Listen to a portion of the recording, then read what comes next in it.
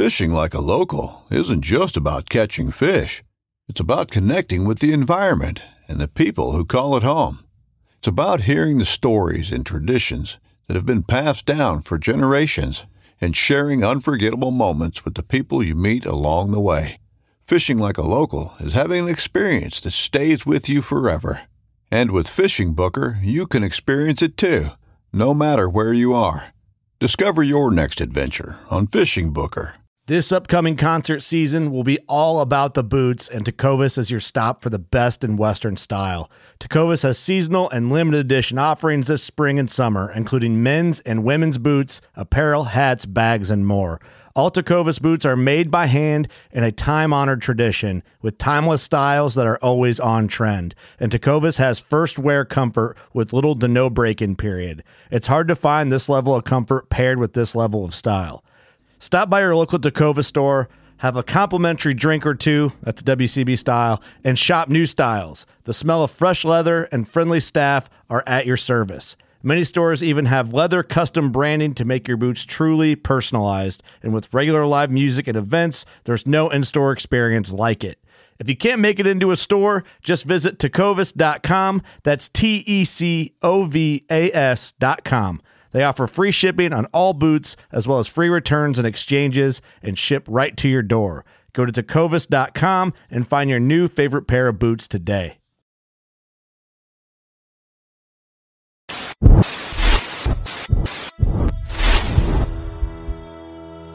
Welcome back for another OG Show Live. Mr. Randall, how you doing? What's up, everybody? Welcome back to The Reel Down. Welcome back to another episode of Bass Fishing for News. Hi, boys and girls. Welcome to, once again, the Bass Kayak Beers. Brother, this is the final cast. Another segment of Chasing the Tide, your saltwater connection on the Paddle and Fin. Welcome back, everyone. Another episode of Feather and Fur. Your host, Brad. Welcome back to the Mindset Podcast. I'm your host, Crystal. Hey, welcome back to Off the Water. Susie Q here with Adventures of Outdoor Woman Podcast. Hey guys, welcome to the Rusty Hook Kayak Fishing Podcast. We're brought to you by Pelican, built tough for all situations. Go to pelican.com. Eastport Marina on the beautiful shores of Dale Hollow Lake. For all your lodging, kayaking, go to eastport.info. Yak Gadget. For all your fine kayak fishing accessory needs, go to yakgadget.com.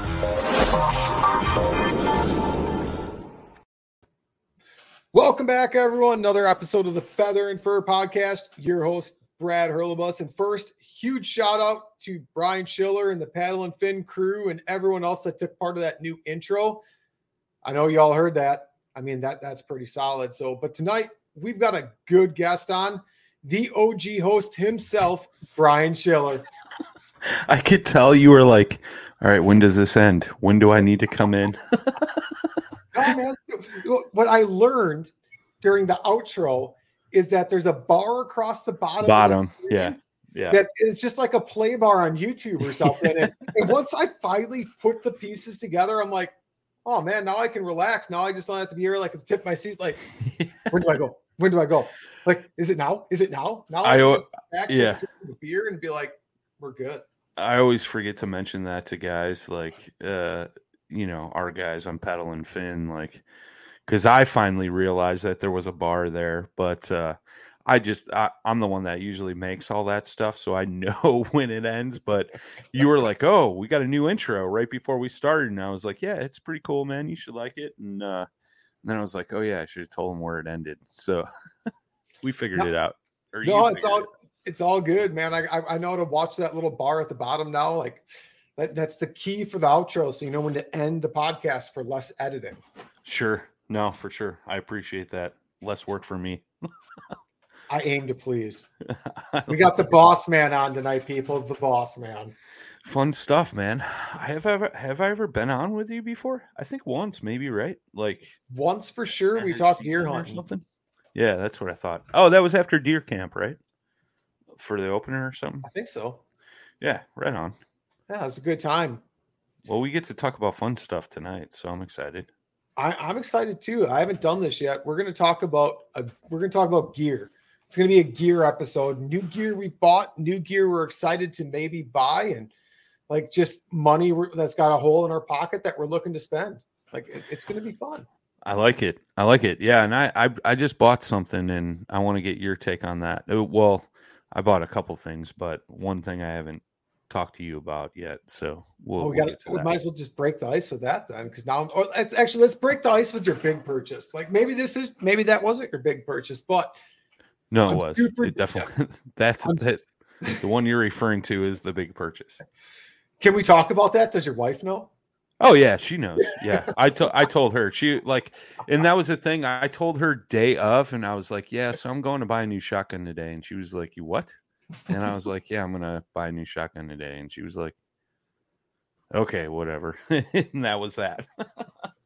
But yeah, bought a new duck gun. I've been rocking that Remington 870 pump action for long enough, and last year I just kind of realized like I was getting super excited and short chucking, shells and getting jammed up because I was, you're trying to get those shots in before ducks fly off. And so it was time. I pulled the trigger and bought a TriStar Viper G2 12 gauge semi-auto new duck gun. It's got the Cerakote on it.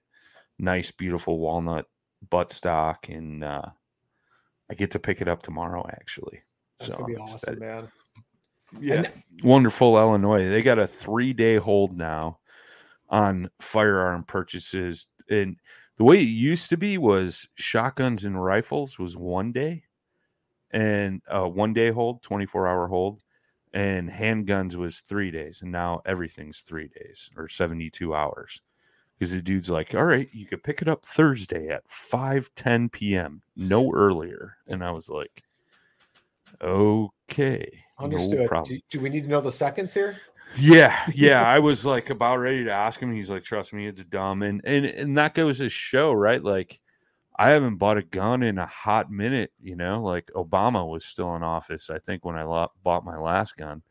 So, but, yeah, man, it was something that was coming, it's like talking to Jay and, the king of like, oh, I'm just going to buy another gun. And, he's got 8 million in a safe and one in each room in his house in Tennessee and, all that good stuff. But, between talking to you, talking to him and a couple other people I know, and, I actually got the recommendation from you, you own a TriStar. And I do. I own a Viper G2 and 20 gauge, and it's been a phenomenal upland gun. And I'll admit, like, I got that from a friend. I bought it off of him, and he had it really set up. We re-shimmed it to me because it comes with a shim kit. When one thing he went out and did, mine's a 20 gauge, not a 12, but he bought the youth barrel. So that gun with that 24-inch barrel, I think it's a 24. I don't think it's a 20. I think it's a 24. For grouse was a phenomenal little gun because it's so light, it's so compact. And I've taken multiple birds with that, and I also use it for duck too because I've got the 28-inch barrel. So I'll go out there. It's my pothole gun for ducks. Is really what it is. It's a great little gun. Yeah, and I've seen that in action, hunting with you and stuff, and that was the first thing, dude. Like I noticed because I saw they had it in stock at the local Cabela's, and I'm like, all right, I'm gonna go pretty much buy the thing. And we had a long, extensive conversation between 12 gauge and 20 gauge, and like. I was going to go the 20 route, but then they didn't even have it, even though they said they had it in stock online. Right. They had a 28, and I'm like, yeah, I don't need to go that low. And I think he said he had a 410 as well. 28's on my list, man. But when I get my 28, it'll be a side-by-side. Yeah. Oh, yeah. That'll be a perfect little upland gun, dude. Oh, it'll be so like for a woodcock gun, even a grouse gun. Like there's no complaints with 28 and grouse, but there's just something appealing to them little shells. Like, but then again, I've got a big itch for a 16 gauge too, because I don't have a 16 yet. Sure. Yeah, I mean, they're all relevant, right? They're all going to do the same job, and that's kind of what I took away from that. Like, my big concern is like, this is going to be my main waterfowl gun, and I'll probably use it for like some upland stuff that I may do with you. You know what I mean? Like I usually get out at least once a year with you, walking behind the dog, which is always super fun and very unique. And, I was like, I was kind of worried, like, is a 20 going to be underpowered for geese? But at the same time, not at all. I mean, I think it really isn't. I mean, if you look at it, I mean, if we exclude shot pattern, if we exclude the pattern, an ounce of shot is an ounce of shot. So if you've got a 12 gauge 3-inch shell that has 1 ounce of number 2s in it, and you've got a 20 gauge 3-inch shell that's got 1 ounce of number 2s in it. Now, I know shells aren't, it's identical. Like it doesn't matter. Right. Yeah.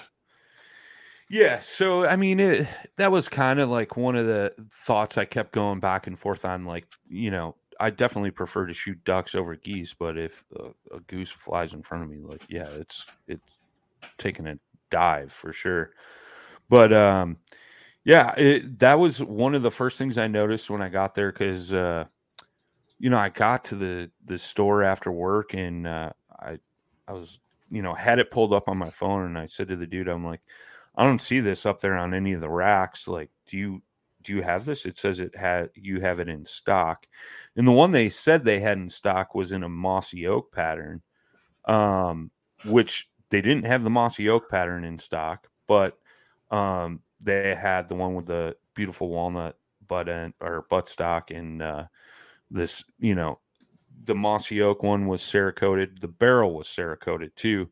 So the barrel that I got doesn't have that Cerakote, which we can talk about that too, but that's fine. Like that Cerakote's great. Like it's just one more corrosion preventative, right? Yeah. And we're hard on duck guns. Like any waterfowl hunter will admit, like our guns are wet. They chop up corn stalks. Like they get mud in them. I mean, waterfowl hunters are not easy on equipment, no matter how equipment focused you are and how good you want to keep your stuff. It's just a rough sport. It really is. But I mean, even if you don't have a barrel that's coated, like if it's just a blued barrel, as long as you run a little oil over it after, if it got wet, dry it off. Like that's the first thing I do. Like I take it apart, I dry it, I let it sit to dry, and then I run some oil over it. And my Beretta's been to legitimately hell and back with me. And does it have some scars on it? Sure. Is there any rusting or pitting? Nope. Yeah. Yeah. And that was a conversation we had, right? Like that doesn't necessarily, that wasn't going to steer me off. But so dude pulls it straight out of the box, puts it together, and, hands it to me. And the first thing I noticed was how light it was compared to my 870. It's like picking up my 870s, a cinder block, and the new one is like a clay brick, like to give you some like relevance there, like super light. And I'm like, oh my God, I'm already in love. And I asked the dude, I was like, is it the same price? Because I think online it said it was on sale for like $649 or something. So it's like not bottom of the barrel, but it's a nice gun, dude, and it's not your Benelli or whatever, but it's not a break the bank price point for a super high quality semi-auto waterfowl gun. Yeah. And that was just it, and so dude's like, I don't know, usually it's more with like the wood finish buttstock. And I was like, okay. And he goes over and scans it, and he's like $5.99. I'm like, even better. So sold. Yeah. But just holding it and swinging it a little bit in the store, I'm super stoked about it. So like I said, I get to pick it up tomorrow. I'm going to actually go to the trap range on Sunday, I think, and do a little shooting with it and kind of see, how much I like it. But do you have a mini Maglite? Hey, it's Kaylee Cuoco for Priceline. Ready to go to your happy place for a happy price? Well, why didn't you say so? Just download the Priceline app right now and save up to 60% on hotels. So whether it's Cousin Kevin's Kazoo Concert in Kansas City, go Kevin, or Becky's Bachelorette Bash in Bermuda, you never have to miss a trip ever again. So download the Priceline app today. Your savings are waiting. Go to your happy place for a happy price. Go to your happy price, Priceline. Do I have a mini mag light? Yeah, I got a Pelican mini mag light. All right. Well, a mini mag light, I'm hopefully the Pelican will too, will fit in the barrel of a 12 gauge. Okay. So what you should do before you even go to the trap, before you even go shoot some clays with it, because the TriStars and a lot of other guns out there come with shim kits. You can adjust your drop and cast. And if you've never been fitted, you really don't know what dimensions you need yet. Sure. So a really good trick to try to figure out how you shoulder your gun is put that mag light or that Pelican on the tightest beam possible, right? Okay. Close your eyes and shoulder the gun pointing to the corner of the wall on your ceiling in that triangle you get. Okay. Shoulder your gun with your eyes closed. And when you open your eyes, you should be looking down the barrel.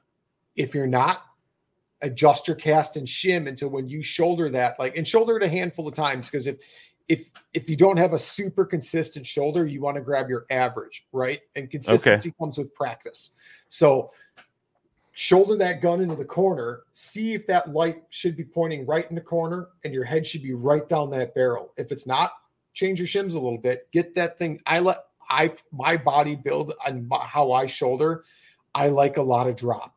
I enjoy, to me, when I shim my guns, I need quite a bit of drop, more drop than what other people I think might enjoy or need, but that's just how I shoulder. And once I get my guns shimmed how I need them, when I shoulder into the corner, I'd say 8 times out of 10, as long as when I focus, I put my head down and I do a good proper shoulder, I'm perfectly in line with that light in the corner of that wall.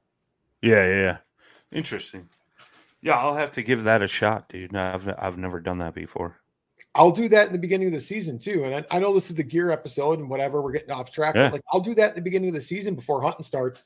I'll throw that light in that shotgun and I'll just practice shouldering for 5 or 10 minutes, a night, just getting those repetitions in. Sure. That really helps do. For me, I have a bad habit, and I know a lot of people do, of lifting my head because I want to see what's going on. And building that muscle memory of keeping my head down really does play into a huge factor of early season for me not missing birds. I mean, I'm a huge, I have that issue a lot. I'm too focused on what's going on rather than aiming, so to speak. And right. I'm not saying I'm just pointing the gun around recklessly. I'm not getting it up to my face sometimes. And I'm just kind of shooting. And in the meantime, I'm missing birds. You know what I mean? So that's a good point. And I think that might be part of my problem, right? Is that Remington, it was just a little oddball and I think I was trying to position myself, and this is what I foresee happening too. My first time out, I'm going to try pumping that thing after every time I shoot. So I'm going to have to remember hey dummy, it's a semi-auto. But I'm interested to see, it felt super good shouldering it in the store. So, and it just feels more comfortable, and the lightness of it, for those times I do go maybe upland hunting, it's going to be super nice compared to what I was using, and I may do with what I had, and that's just it, right? I mean, it's nice to get those new toys and stuff, but I don't want to steer anybody away from just going out and buying a cheap pump shotgun. And I think I bought that, and man, it was probably 2010, 2012, maybe somewhere in there.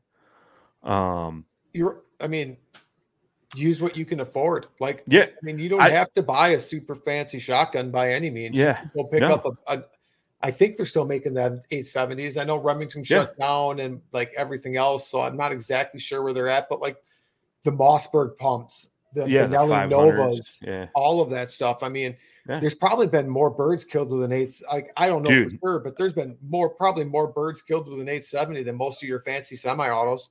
Yeah, I mean, I've shot pheasants, ducks, geese, woodcock. You know, like I've missed some grouse for sure. I've definitely missed some grouse, but you know, like I bought that gun, you know, purposely for that, but like I didn't know you when I bought it, and I didn't know anybody that bird hunted or duck hunted, and it was always something I wanted to get into. But I bought that gun used. I think I paid like $280 for it. Sure. You know what I mean? And it was a great gun. It's still a great gun. And now I have it if somebody I know wants to go and doesn't have a shotgun, you know, like, you know, that's a cool thing. Like I was talking to my old man on the phone. I'm like, I'm probably going to go to the trap range Sunday. I'm like, I got an extra shotgun now if you want to go. And the old man used to shoot trap way before I was even a thought. Sure. And he's like, I haven't done that in years. That'd be a blast. So I might get to go shoot trap with the old man this weekend. Nice. And I'm pretty stoked about that. That should be a good time.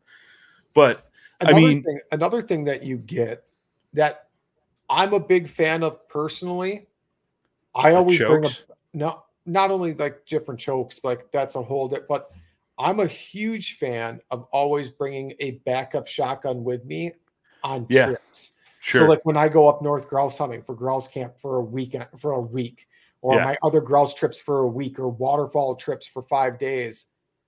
I mean, to have your, like, there's so many, I mean, it's still a mechanical thing. Are guns solid? They are.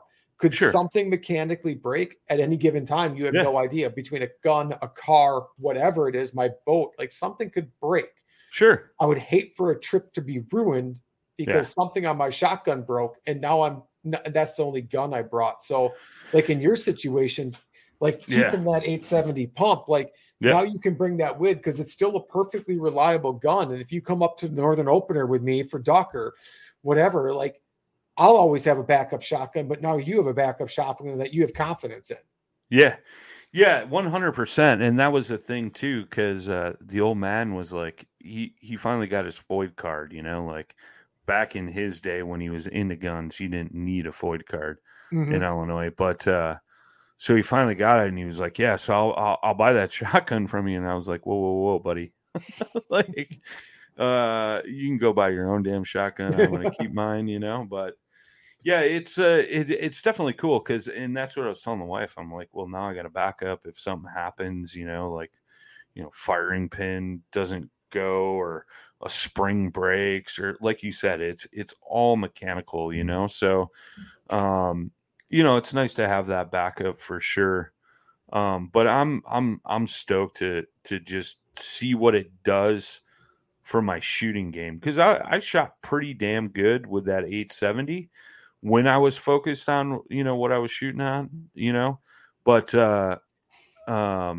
now more so, you know, with just losing half the weight, like, I'm really hoping it increases.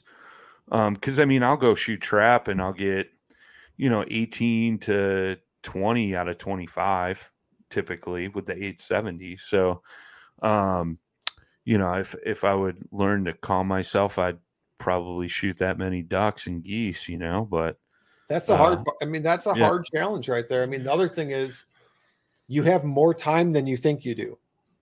Well, yeah, totally. And that's just it, right? Like I'm always the guy that's like, when I'm hunting with you, I'm like, can we shoot yet? And you're like, Jesus Christ, just wait, dude. You know, and that's just it. Whereas like, and I'm thankful for that. Let me throw that out there first and foremost, because like you taught me patience in, you know, getting ducks to land in the decoys and things like that. Not just like pass shooting, you know, a bunch of birds, you know. It makes that hunt way more unique, and I appreciate it way more, you know? So, yeah, I mean, it's super cool. I'm stoked on the new gun. And, you know, like I said, I told you personally, but going to focus a little more on waterfowl this year than I will on deer. Like, I'm still going to deer hunt, obviously, Right. but you know, I was bow hunting pretty much 5 days a week until the time change, and then it was like every single weekend. And you know, I really neglected the duck hunting, you know, and I enjoy it just as much as I do deer hunting.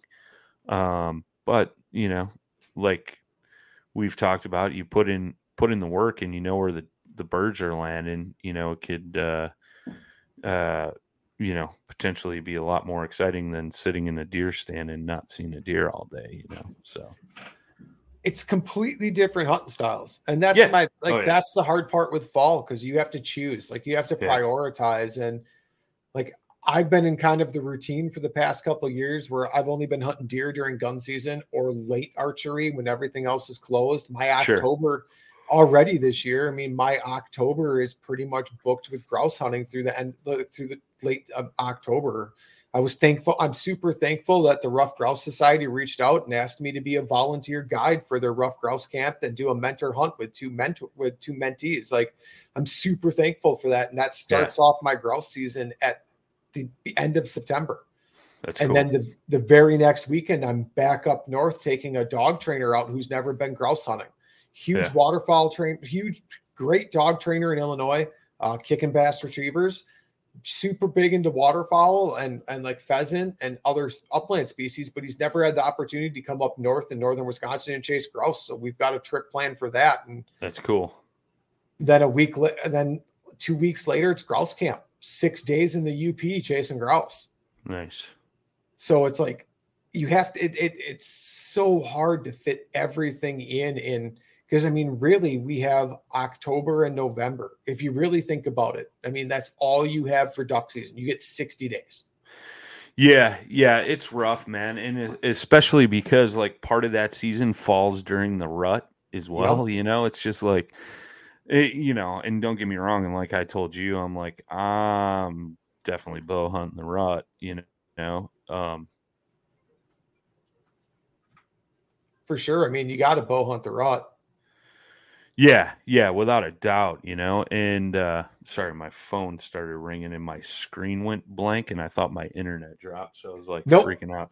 Nope. I saw the look in your face. That's why I started to talk. So you knew you were still on the show. Well, I don't normally have my screen blown up because I'm usually running comments and stuff because I do all my stuff live. You know how that goes. Right. But anyways, yeah, man. It's tough and it kind of sucks at the same time. But you know, northern openers like third to last week of September, southern openers last week of September. Yeah, you're close. Southern openers last week of September. Northern openers last week of September. Southern openers first week of October. Normally, is it? I thought it was the other way around. Either way, like I'm trying to figure out a way to go up for the northern opener where we went last year. Sure. Because I just had a lot of fun with that, and it was a beautiful little spot, you know. So I'm trying to. We can definitely try to make something happen there for sure. Like, yeah, I've got thoughts there. We'll talk. We'll talk. Yeah, we'll definitely figure that out. But you know, like I want to focus more on it this year. I want to get better at it, you know. It's fun. Like, the one thing I enjoy so much about waterfowl hunting is you get to share the blind with someone else. And while you can share a tree stand with someone, and I've done it before, it's all whispers and quiet and serious at all times. Whereas duck hunting, I'm shooting a shotgun next to you to wake you up. Yeah, there may or may not be footage of that out there on the internet. Yeah. Well, and that's just it, right? Like, you know, that camaraderie aspect of waterfowl hunting, like you can sit and talk. You don't have to whisper or, you know, worry about your scent or, you know, things like that, you know, and cooking breakfast in the blind. Yeah. I mean, I play into all that stuff when it comes to deer hunting. Don't get me wrong, but you know, there's just an aspect of waterfowl hunting, man, that I just really enjoy. So I'm super stoked for that. And so leading into that other purchase, decoys. Yeah. So I bought a dozen Northern Flight decoys, which is like the Cabela's brand, Sure. right? And like I wanted to get your take on this because my mindset on it, I think they got a dozen mallards right now, 6 hens, 6 drakes, $59. That's cheap. I mean, you can't, even if the paint only lasts for a handful of years at that price, you can just replace them. And that's kind of what my thought was on it. And I was like, I'm just going to pick it up. You know, I'm focusing more on ducks. I need to get some more wood duck decoys. I only got 5, but, would you shoot one? No, dude, I don't know. We must have lost it somewhere. And I don't know where. Cause like I told you earlier, like I was, going through all my decoys, and I remember last year I bought those short rigs, and so I swapped all those out, and I bought 2 butt decoys too, and so I was getting all that stuff ready, and I'm like, where's my 6th freaking wood duck decoy? Like, they don't come in 5 packs, they come in 6 packs. And it's a hen that's missing, so whatever. This weekend I'm actually going to tear apart all my decoys, clean them, maybe touch up some paint, that type of stuff. Let's see if it's in one of the 6 bags I have. And that's one thing I thought about too. Maybe it got tossed in one of your bags, but especially being a hen, it's not the end of the world, right? Because like my little wood duck spot is just a narrow little creek, but so I bought a dozen of those, man, and like, you know, you see the super high-end decoys, but, and I'm glad you agree or stated what I was thinking was like, you know, for $60, man, if these things last like even 2 seasons, right? You know, like who cares, you know? Right. My thought there, like if what you could do, even if they lasted only 2 seasons and the paint turns to trash. Yeah. I just turn them into bluebill decoys. I'd paint them myself, turn them into bluebill decoys, and start making a diver spread. Sure. Divers for the most part. They're getting smarter as they get more pressure, but they're way dumber than puddle ducks, in my opinion. Yeah. No, for sure. But no, they look like a freaking duck. It's going to sit in the water like a duck. Like, who cares? Like, you know. So I picked those up, and I've always been curious on because we've talked about it briefly in the past, but like, you know, decoys themselves, like, you know, I know guys will go out and spend, you know, $200 or whatever it is on a dozen decoys. And it's like, for what? Like, you're going to throw them out there. They're going to get banged up on your, you know, weights. And you're going to throw them in a big bag. You know, maybe you got one of those fancy little divider bags. But like, you know, like for what? You know, there is something to be said in certain conditions. Fully flocked decoys can make a difference. Okay. They're like, especially those bright bluebird days where they don't reflect sun the same and things like that. There are times where a fully flocked decoy can make a difference. Okay, I could see that. I never thought about it that way. I'm pretty careful with my gear, but not careful enough where I want to spend put the investment in or the time taking care of fully flocked decoys, to be honest. That's why I don't own them. Yeah, and that's one of my thoughts, right? Like, I abuse gear, so like, you know, I'm not interested in like having to put on a pair of white gloves to pick up my decoys out of the water and, you know, place them in a padded case, so to speak. Well, I know guys that have fully flocked full body geese and whatnot, and they will bag them in individual bags and then put them in slotted bags. Every decoy is in 2 bags. I'm like, I ain't got time for that. I'm going to go buy me a couple dozen Bigfoot full bodies that you literally can throw into a trailer as hard as you want. Nothing happens to them. Right.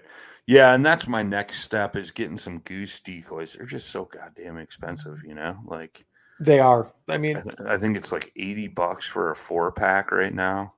Yeah, it took me a while to get. I think I have 2.5 or 3 dozen goose floaters now.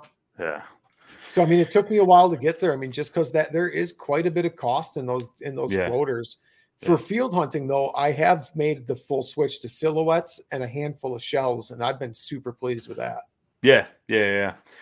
I just think it's interesting, man. Like, because actually, my old man's got a couple of them, dude, like wood carved decoys, and I forget who the guy is, but a friend of his, I think it was like her father passed away or something like that. And he had these decoys and she was going to throw them away. Oh. And he was like, "What are you doing?" And he grabbed them. And I think one's a mallard and one's a woody. But like hand carved wood decoys, That's cool.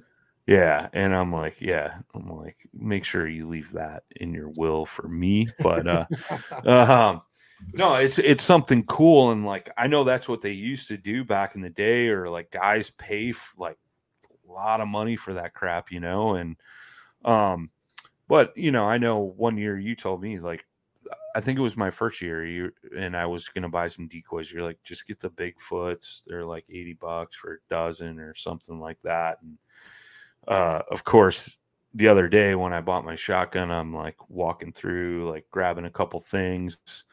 And I saw they had those for $60, and I was like, can't go wrong for that. You Just can't. give me a dozen, So yeah, that was the other purchase. It wasn't anything huge. It was just trying to get your take on decoys. Would a higher quality decoy maybe have a slightly better hunt over? Possibly. Sure. It'd be really hard to justify it. In the cost game, like some people can justify it. I personally can't. Also, it's really hard to quantify. Like, did those fully flocked decoys make the difference, or did you do a better job scouting? Yeah, right. You know what I mean? Like, right.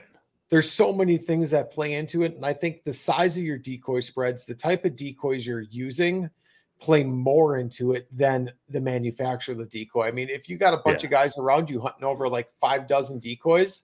Right. You pick a smaller backwater spot and put out half a dozen, it's a different look, and you'll probably have better success. Now, if you're hunting around a bunch of guys with a bunch of small spreads, maybe you throw out a stupid large spread then to have that different look. And I feel like I get better results doing things like that than I do buying higher quality decoys. Sure. No, I agree with that. It's I think it's one of those things like the same thing with the discussion between the 12 gauge and the 20 gauge. Like, is 20 gauge underpowered? Right. Not if you're shooting the same amount of shot.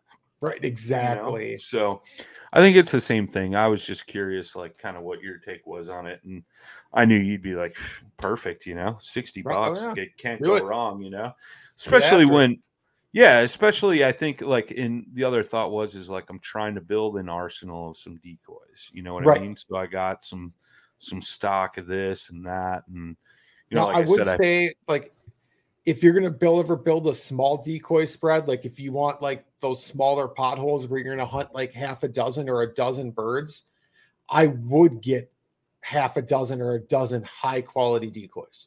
Yeah. But like for your large spreads, like, and you're still trying to build those decoy numbers for a large spread. Sure. Those $60 decoys will work just fine. Yeah. Yeah. And like I said earlier, I think I got 2.5, 3 dozen maybe. I don't remember off the top of my head. And I added those 2 butt floaters and sure.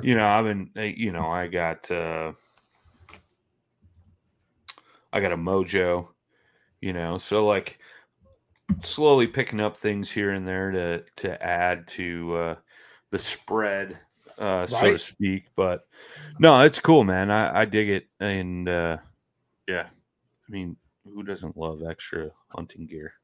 Right. I've got a couple of good purchases this year. I picked up a bulk pack of Bosch shells. I bit the bullet to try the copper plated steel, and I'm really excited to give those a try. I picked them up for my 20 gauge in the 3.5 blend. Nice. I really think it's going to be a solid choice in the 20. I really do. What did a case of those run? There's 200 in a case, and I think they're like 270 or $80.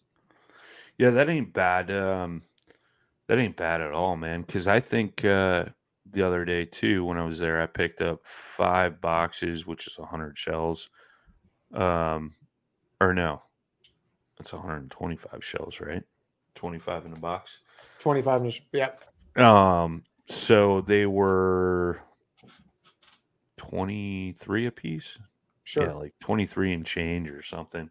And it's those Winchesters I like to shoot. The what do they call them? You rocking the Super X white boxes? The what? The Super X? Is it the Super X? I don't know what you're shooting. Yeah, the Super Express or something, right? Yeah. Those are the ones. Yeah. So I'm real excited to try them boss out. I mean, I was shooting copper. I was shooting plated steel last year with the Browning Wicked Wing XDs. Yeah. And in my 12 gauge, those and twos were phenomenal. I've been trying to hunt down a case, haven't been able to find one. I might grab a bulk pack of 12 gauge as well for mine. But I've really been a fan of that plated steel lately. Like last year, I really feel like it made a really big difference. And part of that could be maybe I took the shot cam off my gun.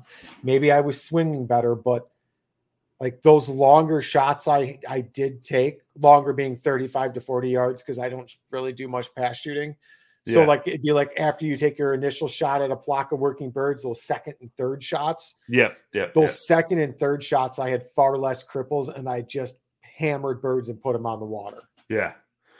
Yeah, which is huge, man. And that's the thing too with those Winchesters that I'm shooting is they pack a little extra punch, so they shoot a little faster too, which is getting you a little bit more distance. But yeah, I'm curious to see how those are going to match up with the new gun.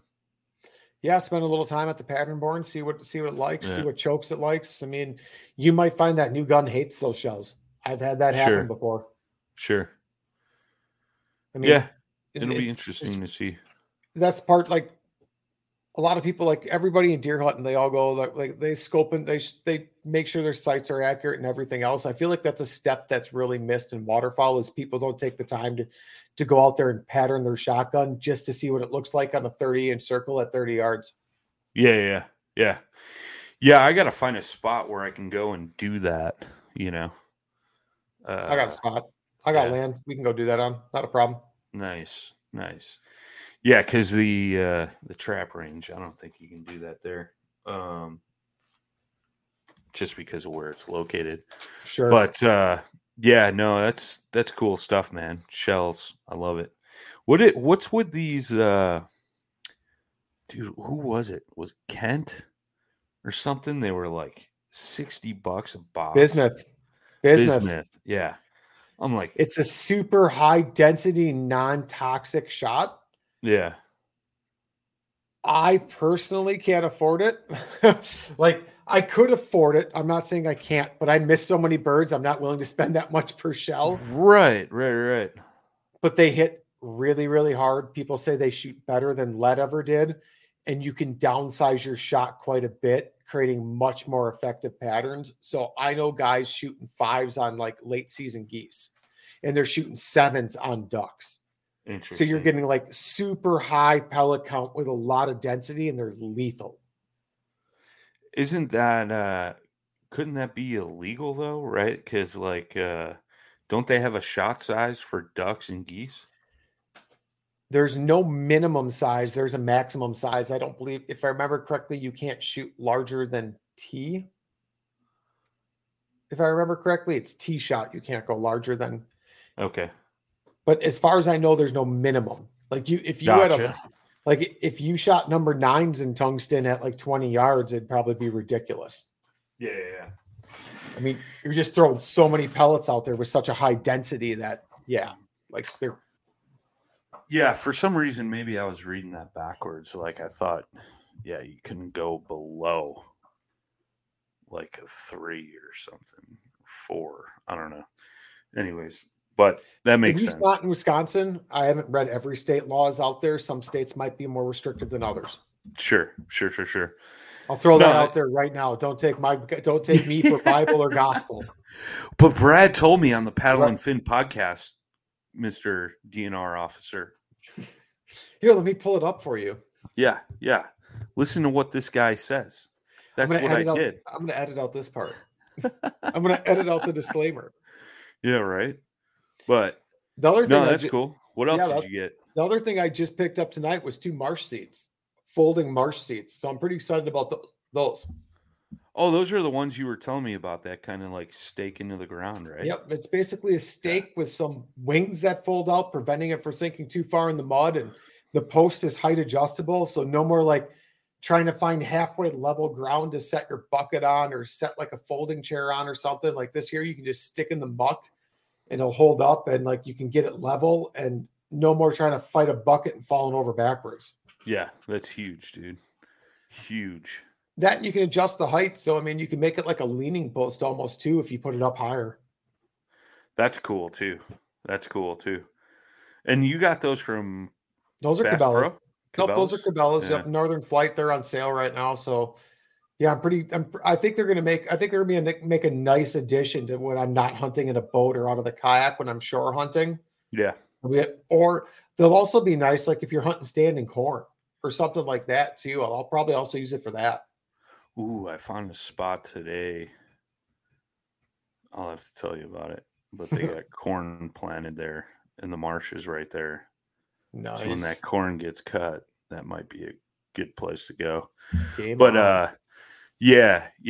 No, I was thinking about my little creek spot when you were telling me that, and I got off the phone with you yesterday. I was like, dude, I should get those for that little creek spot to sit under that tree. You know, that'd be good there too. Like it's just a seat on an adjustable spike, but when you get those weird marsh conditions, like it's hard to get chairs and buckets and other things to balance, right? So they were on sale and I wanted to try them for a while, so I'm pretty jacked up to get those. Yeah, I'm interested to hear your feedback on those and how well they work, or maybe one of these times when we're out hunting, try them out, you know. Yeah, I'm curious because that sounds super cool to be able to just hike this little thing in and set it up. Yeah, and it's got a shoulder strap and they're pretty lightweight for being steel. Like I'm pretty sure they're steel. There's no way they're aluminum. Like yeah. They're too cheap to be aluminum. Yeah, with aluminum prices, probably not. Right. But I think those will be cool. Not super much else on the agenda. The only other thing I'm debating on is maybe changing my dog collar out and going from my Dogtra Pathfinder and moving over to a Garmin Alpha. That's about the only other thing I'm considering doing this year. Yeah, dude, those dog electronics are super sweet. Like just mind blowing to me. Yeah, it's a whole nother game. Yeah. I mean, I've seen your whole thing, and you're like, yeah, Pippa's right up here, and I'm like, what? Like, you're like, so yeah. That's kind of why I'm debating. Like, I like tech. Like, I geek out on tech. I always have, and sure, most of my tech that I have when it comes to hunting stuff is Garmin. I run a Garmin Pro 550. Or is it the 550? It's the non-GPS collar. I love it. I run a Garmin watch. I run Garmin GPS. I run a lot of Garmin stuff. Mm-hmm. My Pathfinder doesn't link to my watch. And I know it sounds like, why do you want it to link to your watch? It's really nice. Like I could get an Apple Watch and link it, but everything I own is Garmin and I don't want to, like, I'm just so invested. I'm more tempted to get the Garmin and then I can link it to my watch. So when we're walking in the uplands and everything else, like right now I have to pull my phone out or I have to pull out the handheld. Yeah. Be like, okay, Pippa went on point. I don't run a beeper. I know kind of where she was. Like I can look at my GPS and be like, okay, she's 70 yards that way. Right. But I have to pull my phone out of my pocket or I have to pull the handheld out. If I link it to my watch, it'll show me a compass and how far the dog is away in the direction of the dog.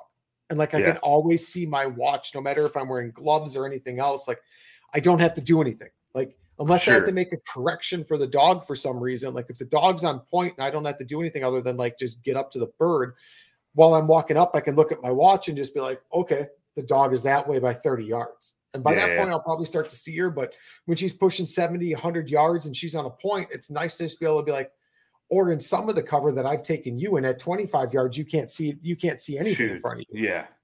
Yeah, that spot up north where we went looking for grouse last year, I was like, what the hell are we doing right now?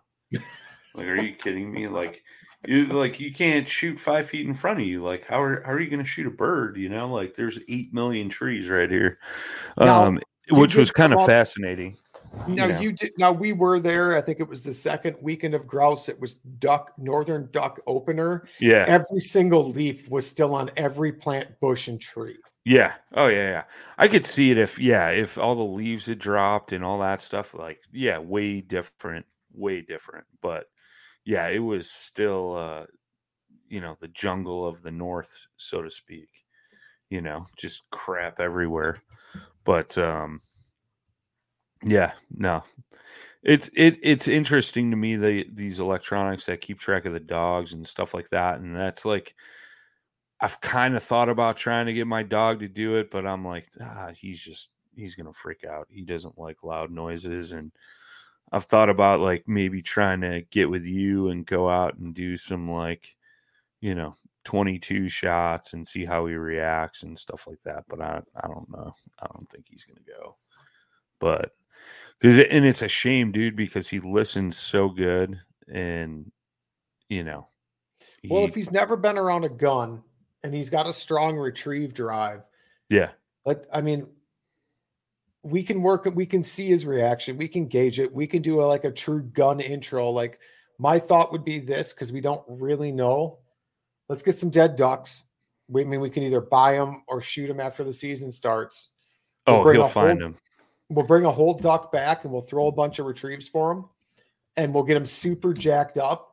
And then I'll be like 50 yards away with my 22 starter pistol. You throw it and we'll shoot the starter pistol and see how he reacts. If he has a negative reaction, yeah, odds are you're probably never going to break it at this point. If he doesn't notice it and he's like, I want feathers in my mouth, I don't care about anything else. Just because he's scared.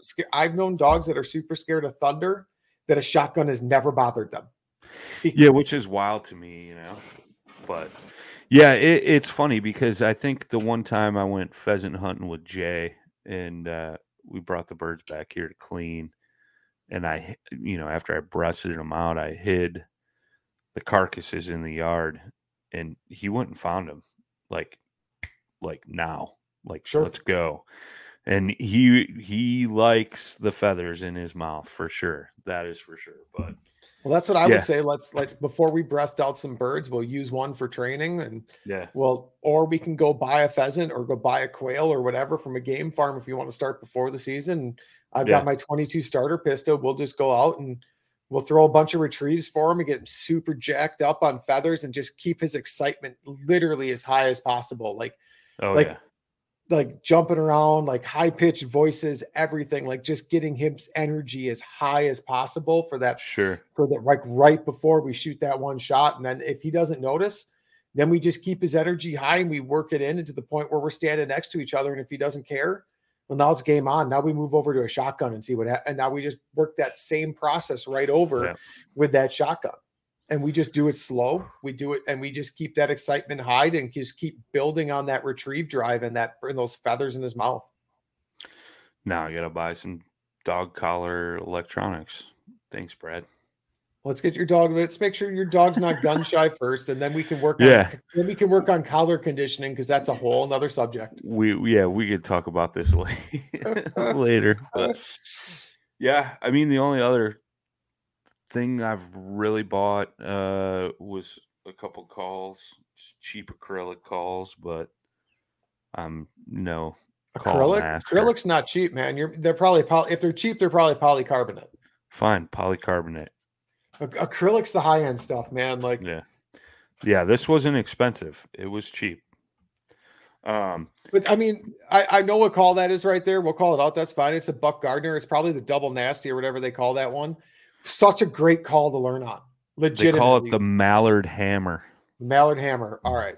The double nasty might be someone else's call. I know plenty of people that blow Buck Gardner to start. Yeah. And that they never move away from it because they absolutely love it. Like I know a competition goose caller that's running custom guts in a Buck Gardner barrel. And like the sound it makes is phenomenal. Yeah. Yeah, I could tell the difference between this and one of the other ones I got. And I like it so far. I just got to keep practicing calling. But the only other thing I'm getting this year hunting wise is I got to go drop my bow off to get restrung. And that's basically it. Like I keep going back and forth on getting a new bow because like Jay was pushing me last year. Like you need to get a new bow. You need to get a new bow. And like my bow is from like 2010, 2011 maybe. So it's probably 10 years old. All right. But I'm like, Jay, how many deer have I killed this year? You have a brand new bow. How many deer have you killed this year? So it's like it's hard to justify to go out and spend $1,000. You know what I mean? Right. So I think I'm just gonna get my bow restrung. Like I got the new shotgun this year, so maybe next year I'll get a new bow. But yeah. So I got to get that ready because obviously I'm gonna do a little bow hunting, shoot me a buck, maybe a couple does. Fill that freezer up with some meat. So. Last year I put together my new deer rifle. I put together that AR and 450 Bushmaster. Dude, that thing's taken a couple deer and a couple of hogs now. So I can't. That thing should be called the Devastator. Dude. Yeah. And I'm not going to pick up a new bow. I mean, I don't archery hunt. I mean, if I do get out for the rut, I use my crossbow, and for the little bit I use it, it works just fine. Sure. Like, to me, a new bow, like if I was to get a new bow, it'd be a bow fishing bow. Yeah. Because that's something I would actually use throughout the year. Like I'm so focused on feathers because I have a dog. Sure. Like when I sit up in a tree stand, I feel absolutely guilty that my dog's at home and I'm hunting without her. Yeah, see, I was curious about that because we recently had a conversation about, somebody had presented to me about possibly getting a dog, and like after thinking about it, I was like, yeah, no, like now is just not the time for a number of different reasons. Sure. But then I started thinking about it, like, hunting dogs are a ton of work, man, and I give credit to everybody that's got one and trains and all that stuff, dude. It's a ton of time, and time is not something I have a lot of right now, but it's would I feel the same way? Would I be like, why am I bow hunting right now? And like, I love bow hunting, man. That's how I got into hunting, was bow hunting deer. You know what I mean? So like, it's got a special place in my heart, but there's some other avenues you can go to, like versatile dogs. Labs are versatile dogs, but then you have all your upland versatile breeds. A lot of them can be trained to blood track. Yeah. I mean, it's another type of training. It's a different level of training, but a lot of versatile dogs will also trail blood. I'm a huge fan of the hunting public. I hunt almost strictly public land. And they've had some calls where they've had to call in the trackers, man. And like, I forget what it was, dude. It was some wild off breed of dog that you would have never thought would track blood. And this thing found the freaking deer that the guy shot. I mean, they searched for this thing for like 2 days. Like the meat was spoiled, but it was a beautiful buck, and they were doing the animal justice. And they found it, but dude, I forget what breed of dog it was. And I was like, what? And even those guys were like, we'll see how this goes, like, I don't know, but man, it's incredible, dogs' abilities to do those types of things, man. Retrieve birds, find birds, track wounded animals or dead animals, that, whether it be a blood trail or the blood trail goes like to nothing, and then, wound closes up, but they're bleeding internally. Like, so many horror stories, right? Where, the hunting public has used dogs like that numerous times. I know a couple other like YouTube channels and stuff I watch, like they will recommend out, some dog trainers and that, but they've found deer on those, nightmare situations, and most of the time it's within a time frame to be able to still harvest that animal. Right. You know, I think that one instance where the hunting public guys, like, I want to say they tracked that deer for like 2 days, and the dog guy couldn't get out there right away, and, you know, they still needed him. So he came and, you know, tracked that deer. But, you know, what a unique tool to be able to use an animal like that to find another one, on a so-so shot, you know? Right. I mean, it's really cool. I mean, the amount of time they do in the training, like, and what those dogs are capable to do is pretty amazing. Yeah. I was trying to quickly find, there's a guy in my area. I can't remember. It's a Jaeger something. I don't remember what kind of dog breed he's using. It might be a wiener dog. Yeah. Yeah. Maybe that's what it was, dude. Like it might not be it. Like, it might not be a wiener dog. It really looks like one. I can't remember what it is. Small, and right? I seriously apologize to him right now for not knowing, but I know it is a total off the wall breed. Yeah. Like, its success rate is out of this world. Yeah. It's like 98% or something, 95%, like just something ridiculous, dude. And I know there was a guy, one of the guys from bowhunting.com, he shot a big buck. I think it was last season. Maybe it was a season before. And he's got some land not too far from me, from what I understand, that he was hunting. And I know he's got a bunch out by the Mississippi River Valley in Illinois. But he shot this big buck. And the buck he's a dachshund. Okay. Standard dachshund. So it's not a wiener dog. So that is a wiener dog. That is a wiener dog, isn't it? Yeah. Yeah, I think it is. Dachshund. Yeah, dachshund. So it is a wiener dog. Yeah. I was right. Yep. But he's running a wiener dog to find deer. Like, and how crazy is that? Yeah, that is nuts. That is nuts. The deer that this dude shot made a huge loop. And when the dog came back to the track, like, he followed the same track, and then the trainer reset him, and he continued on the other path and found his deer, dude. And it was like, I don't know, 140, 150 inch deer, you know, just a giant. So that's awesome. Like, it's just amazing what a dog can be trained to do. Yeah, 100%, dude. Little work, and you know, dog trainers are unbelievable, man. They got a lot of patience, you know. And I think that's why my dog's so good, and that's why I bring it up, because, like, my wife has worked with them a lot. She works in an animal shelter, and, you know, my dog's smart. You tell him, it's funny, his name's Trout, but you go, Trout, where do you go for dinner? And he'll look at you, and then you say, where do you go for dinner? And he goes to a spot, sits on his bed and waits. And then he'll wait there till you release him, you know, and stuff like that. Right. Like tonight, earlier when I got home, like, I go to let him out, and, you know, he sees a squirrel and he wants to go rip its head off. And, you know, all I got to do is go, hey, and he stops and comes back and goes to the bathroom, and, you know, comes back into the house. So he listens, but I don't know how he would do in a wild setting. You know what I mean? So yeah, that's where training comes in. You can do some collar conditioning, some other things to help reinforce known commands and everything else. And yeah, 100%. 100%, man.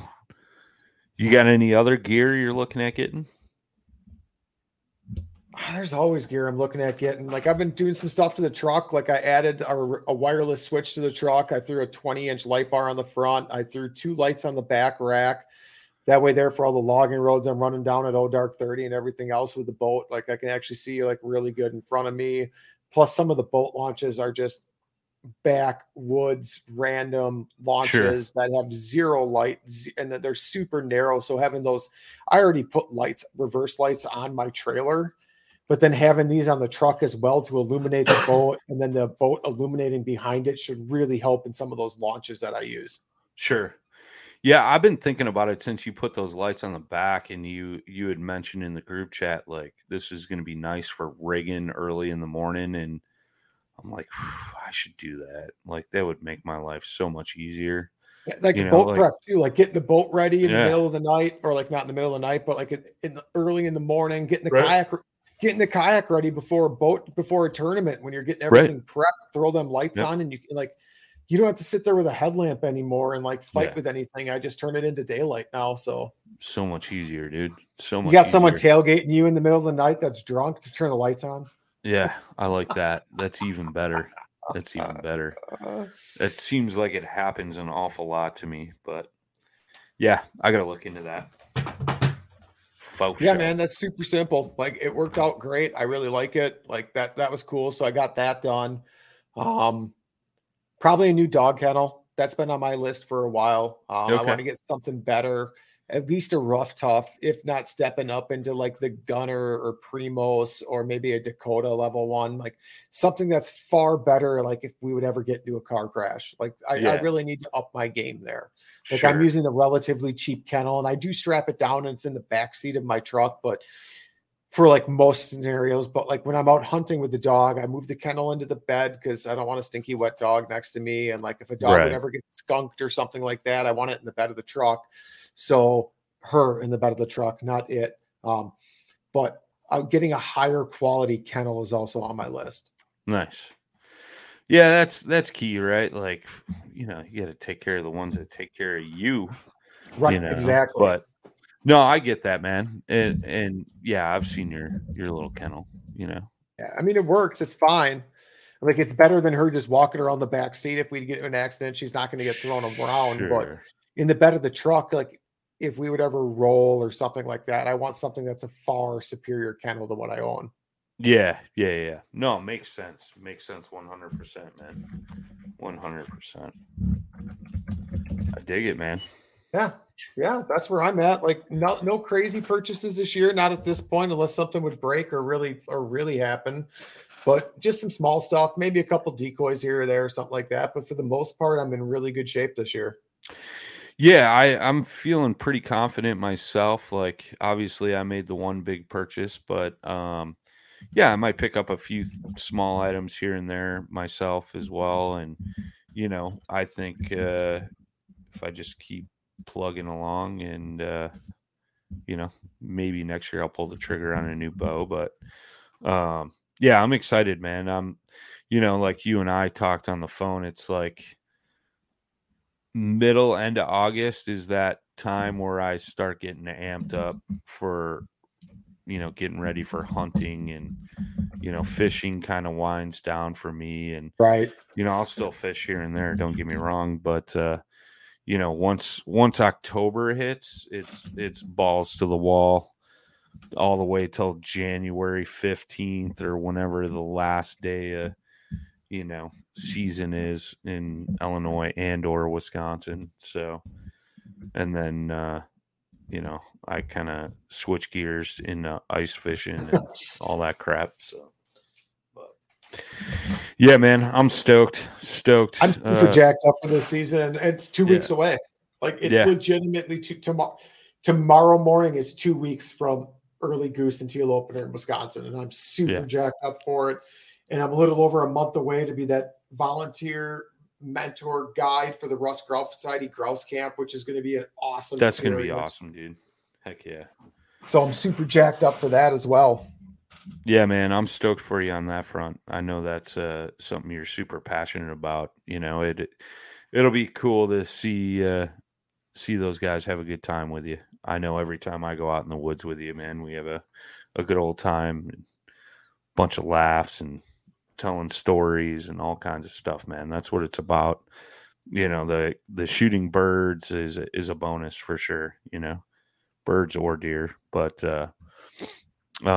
yeah, no, I'm super stoked for the season. I'm ready for it to get here, and I'm ready to start putting some meat in the freezer. Yeah, buddy. Yeah, I was looking at the freezer just the other night. I'm like, this thing's getting pretty low. I've got plenty of hog, but the rest of my stuff I'm getting pretty low. I've been out of ground since May or June. Man. And I shot 3 deer last year. I got some sausage left. I think I got maybe some snack sticks left. All right. And yeah, it's Italian sausage and breakfast sausage and maybe some snack sticks. That's about. Oh, I got back straps too. Like I've got back straps left. I've got 2 whole tenderloins left that I'm saving for deer camp so we can do roll-ups again. Yeah. That was delicious. So I've got 2 full tenderloins this year for that rather than just 1. So I'm super jacked up for that. I've got a little bit of ground left, and all my processed is gone. Most of the meat I have is I still have some pheasant from a late season pheasant hunt at a farm, which I'm holding off on that to make some soup. Did you have some of that pheasant soup? Didn't you have some of that I made? Yeah. So I'm phenomenal. Super jacked up to do that cream of pheasant soup again. Yeah. Those pinwheels I'm jacked up about, but for the most part, most of my meat in my fridge now is that wild boar from, what was that, April in Tennessee? Yeah. So yeah. Tasty. Yeah, man. How was that? Like, did you cook any yet? Oh, I can't tell the difference between that and store-bought. It is that good. Really? Oh, yeah, for sure. I've never had wild pig or wild boar or whatever. But it's something I've always wanted to do. That's the thing too. My wife has always been like, I won't hunt deer. I won't shoot ducks.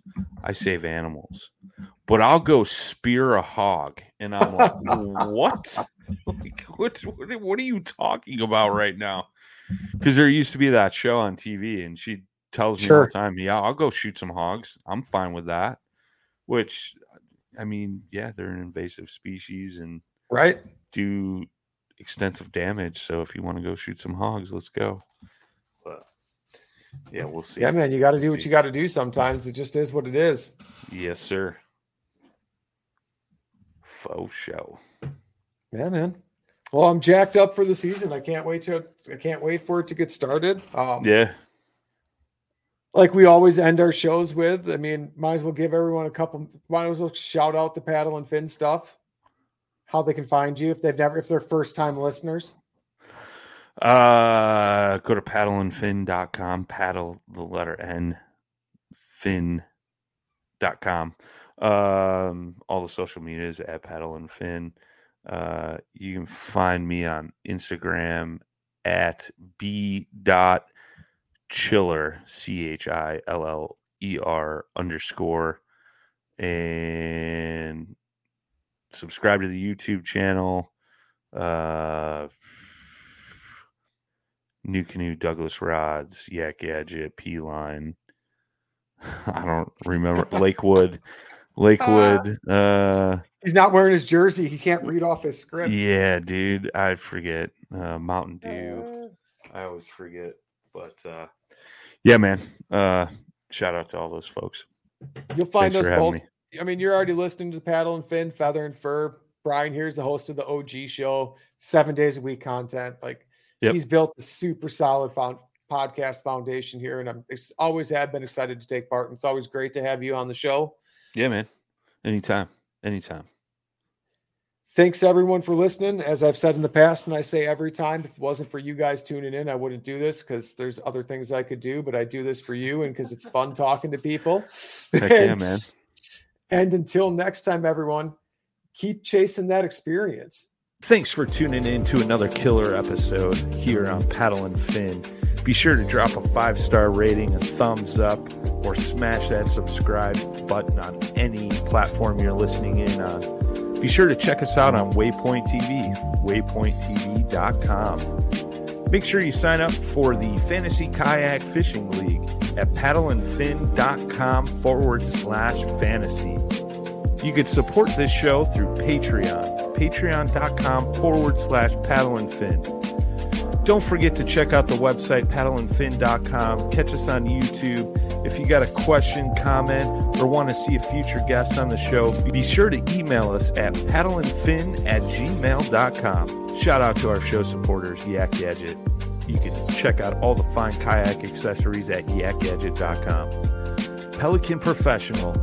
For all your cases, coolers, and lighting needs, go to pelican.com. Rocktown Adventures, your Midwest premier paddle sports destination. Go to rocktownadventures.com. Eastport Marina, the beautiful destination on Dale Hollow Lake.